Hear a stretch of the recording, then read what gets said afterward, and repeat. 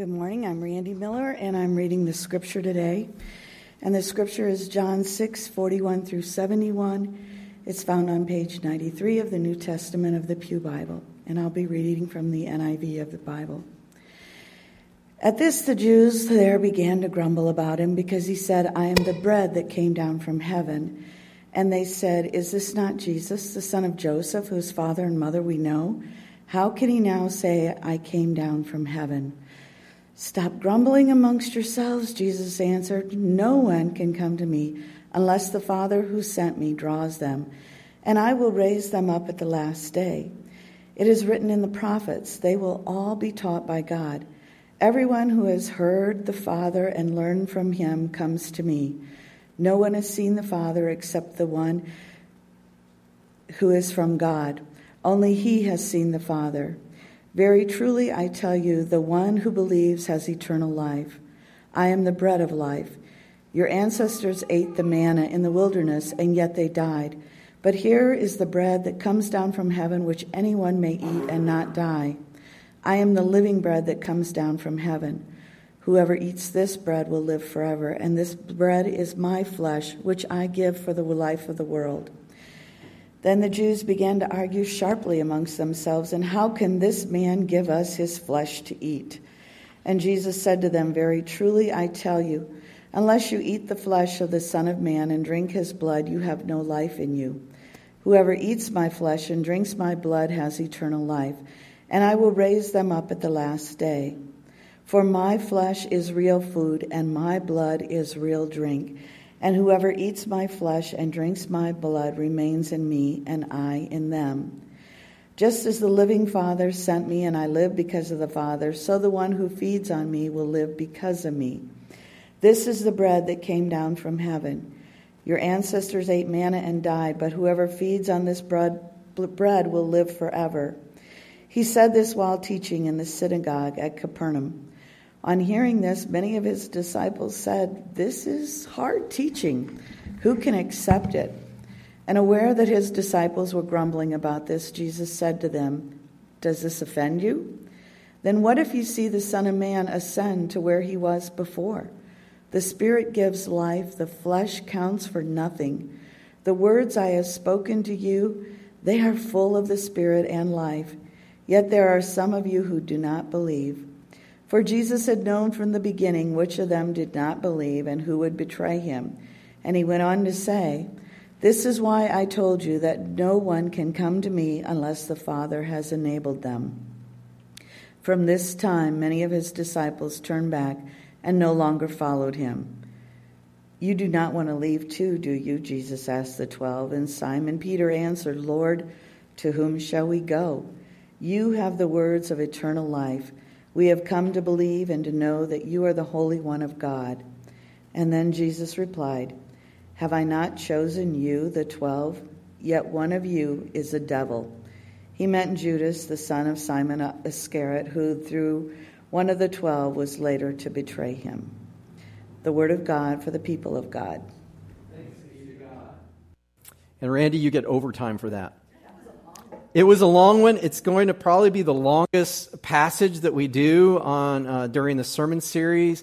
And there's a lot here, and I'm not going to be able to deal with all of it, but I wanted to keep the whole situation in context, and it was really the only way I could do it. The video is like 5 minutes. Usually I shoot for 2 minutes or less. So grab your popcorn, I guess. And you might as well, because this Thursday, are you ready for it? Thanksgiving, ready to be thankful. I just want to say I'm thankful for the band again, but Anders, you did great singing. I don't know if you knew that John was not moving his lips. And so someone else was actually singing that, and we knew it wasn't Laura, unless she, really got a much deeper voice. So Anders, great job. Thank you so much for sharing this morning on our worship.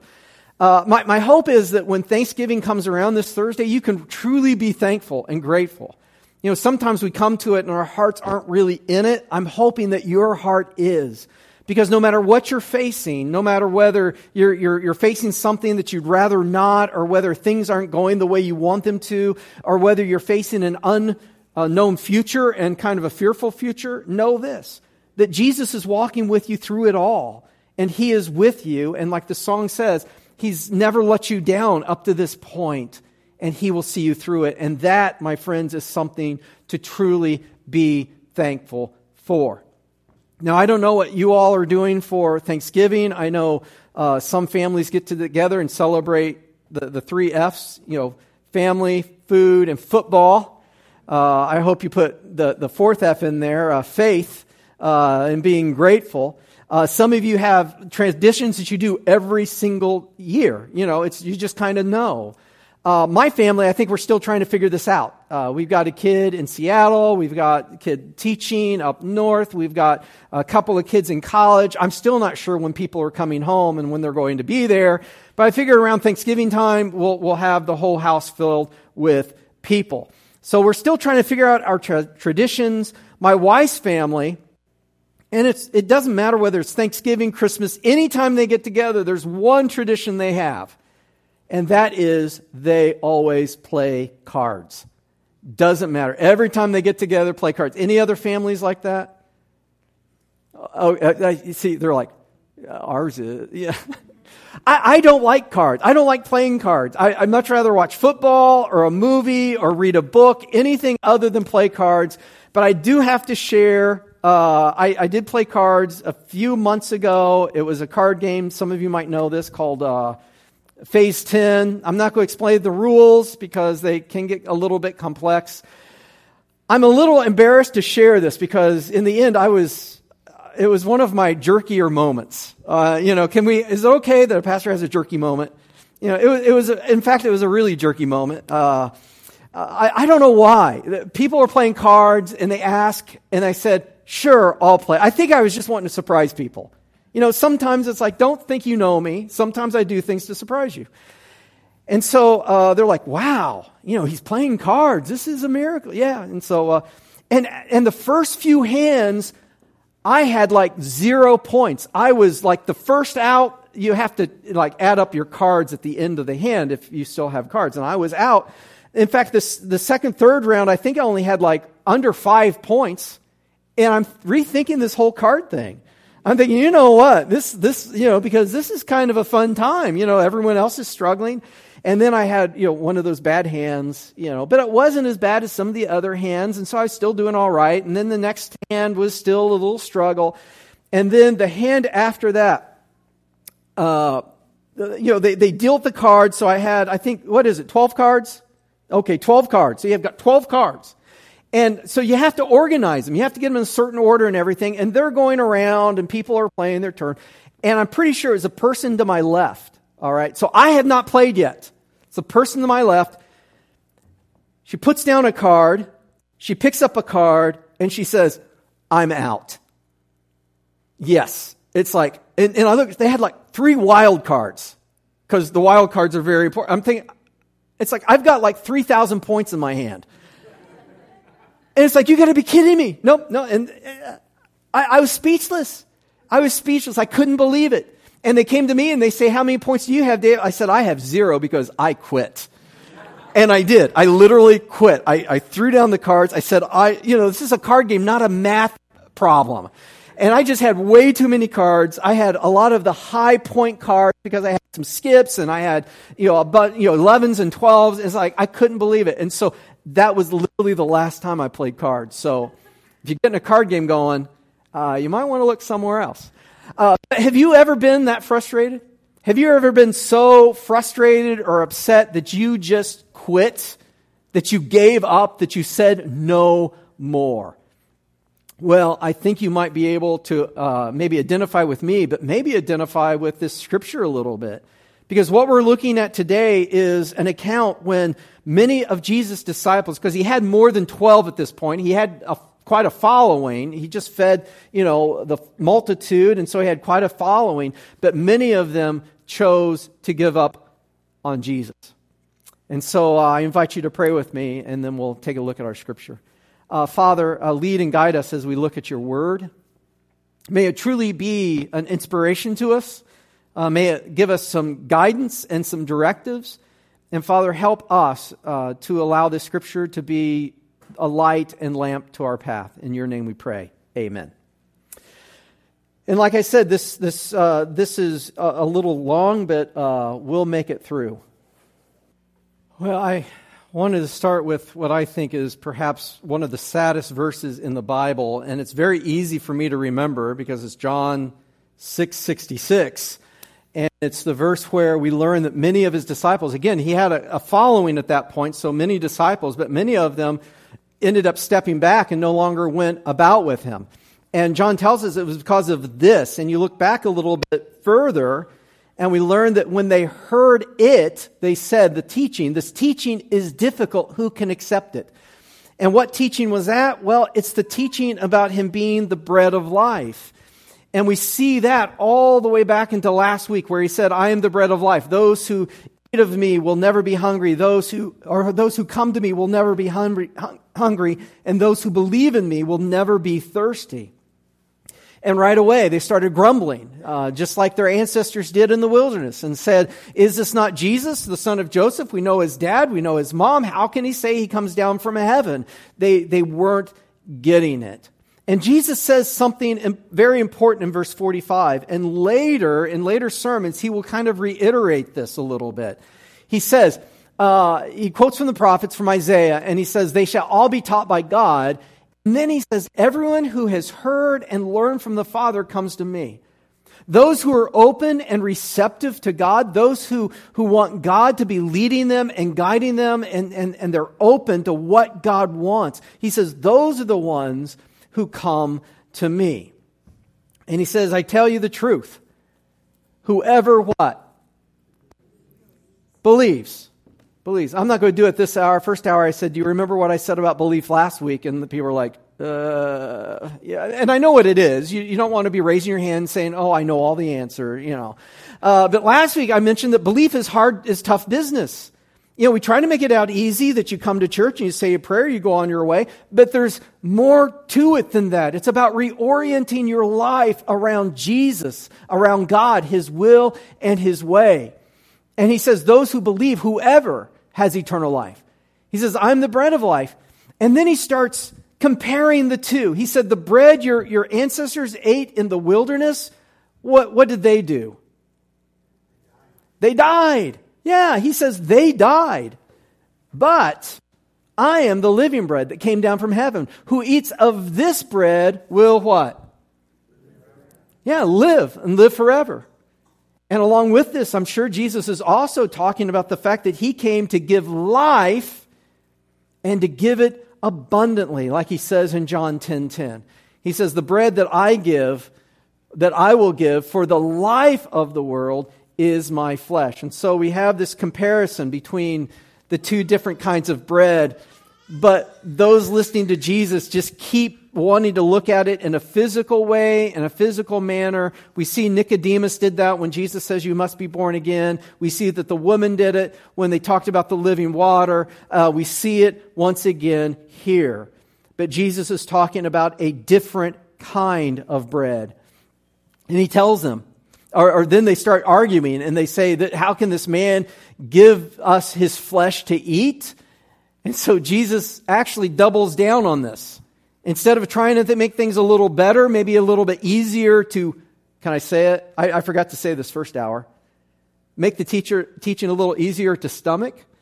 See what I did there?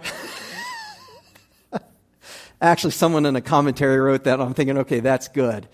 That's good. Because we do use those phrases, right? Stomach the teaching, you're going to eat your word. We use the same metaphor, but they're not getting it. But Jesus doubled down on it and says, unless you eat the flesh of the Son of Man and drink his blood, you have no life in you. The people listening, they were thinking this is like a horror flick. How in the world are we going to do this? But Jesus is talking about this other dimension of life, this deeper dimension of life. And then he says, this is the bread that came down from heaven, not like that which your ancestors ate and died. He's trying to give them some clues. You need to be open to God. You need to be receptive to him. He says it's not like what they ate. They ate and they died, but the one who eats this bread will live forever. And as I look at this passage, we're not yammering back for the bread of the manna in the wilderness like what they were asking. We're not asking to be fed, Jesus to take a few loaves, because remember, that's how it all started. He fed them with a few loaves and some fishes, and they wanted him to do it again. I guess a little bit like our song, "Do it again, Lord, feed us again." And he's trying to tell them that they're missing the point. But the question is, do we miss the point? And the question I have in my mind is, what do I feast on? They wanted this bread from heaven, their ancestors. That's what they wanted to feast on. But what do we feast on? And I think it's pretty evident what we feast on. We feast at the table of power, of pleasure, of prestige, of possessions. We want to feast on security and safety and comfort. There are so many things that we feast on, and we feast on it by kind of orienting our life toward that and really orchestrating our lives so that we can end up getting these things that we think are so important. The question is, what do we feast on? Because Jesus is inviting us to feast on Him. And we've seen in our culture, we see enough stories to know that the folks who feast on these things, at some point, these things actually destroy them. We have novels like that. We have stories like that. We see it on Twitter. We see it all these places, these folks, that this is what is so important to them, and it literally consumes them and destroys them. But Jesus offers us a completely different way, but it's not necessarily an easy way, because belief is a tough business. And so it makes sense that they said this teaching is difficult. Who can accept it? I think these disciples got it. I don't think they were misunderstanding Jesus' teaching. I think they understood exactly what Jesus was saying. He said, I am the one. I am the one you have to feast on. I am the only one. And we even have issues with that. And they say, who can accept it? And then we're back to the saddest verse, one of the saddest verses in the Bible, that because of this, many of his disciples turned back and no longer went about with him. It's interesting. The Greek word that John uses for turn back I found extremely interesting. I looked up to see what the literal Greek word was, because translators will translate it differently depending on, just the translation. But are you ready for the literal Greek word? It's this: they went away to what lies behind. I read that, I'm thinking, oh my goodness. Because we know people who have done that. They're finally moving in a good direction. They found hope and they found purpose. And something happens. Maybe things don't go the way they wanted to. Maybe something gets in the way. And they turn back to what lies behind. And we say, why? Why are you doing that? And that's exactly what these disciples were doing. And I have to hand it to Jesus. I've had people talk to me from time to time. They'll come in and they'll say, we're not going to come to the church anymore. Those are never conversations you want to have. And there's always reasons, and everyone has their reasons, and they need to go where God is calling them to go. But I really have to hand it to Jesus, because the question that he asked next, I learned when I was raising kids that if you don't want to know the answer to a question, you don't ask the question. Because you might get an answer that you don't want. And so you just, okay, I'm not going to ask them where they were last night because I'm afraid they're going to tell me. And then it's a thing. But I have to hand it to Jesus, because this is a courageous question that he asks. He says, he looks at the 12 and he says, are you guys going to leave too? Can you imagine that? The courage, because if the 12 leave, if those committed folks leave. But I love what Peter says, because Peter got it. Peter really got it. He said, there's nowhere else. All these other things that lay behind, they're going to end up in death in one way or the other. You are the Holy One of God. You are the one with the words of eternal life. You are the only one. There's no way we could go back, no matter what your teaching is. Because we have come to believe. And like I said, belief is tough business, isn't it? You see, they feasted on Jesus. Peter was feasting on Jesus, and he knew that Jesus was the one that would bring life and life eternal. So how do we feast on Jesus? I think we feast on Jesus when we spend time in His Word. Does that make sense? Spend time reading Scripture, studying, trying to understand. That's feasting on Jesus. We feast on Jesus when we come together like this and we worship, and we don't just go through the motions, but rather we engage with the songs and we lift up and we sing like what the Scripture said earlier with joyfulness and with thanksgiving.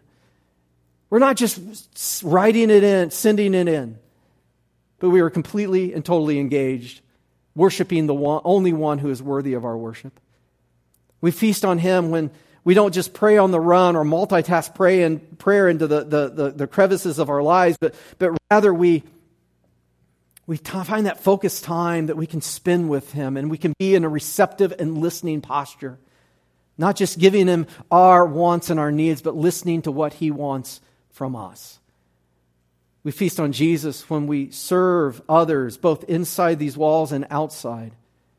We feast on Jesus when we share others the story of our relationship with Jesus, especially to those who don't have that relationship and don't know that He's inviting them to life and life abundant and forgiveness. My prayer is that you would feast on Jesus. That somehow, some way, that He would become the core of who you are. Because He is the only one that gives life. That you would feast on Him. Because the only one with the words of life is Jesus. Let's join together in prayer. Father, help us to feast on You. Help us to find that life that You came to give to be part of who we are, and help us to not just hang on to it, but also be light bearers and hope bringers in the world. And as we do so, may we discover what life really is. It's in Your name we pray. Amen.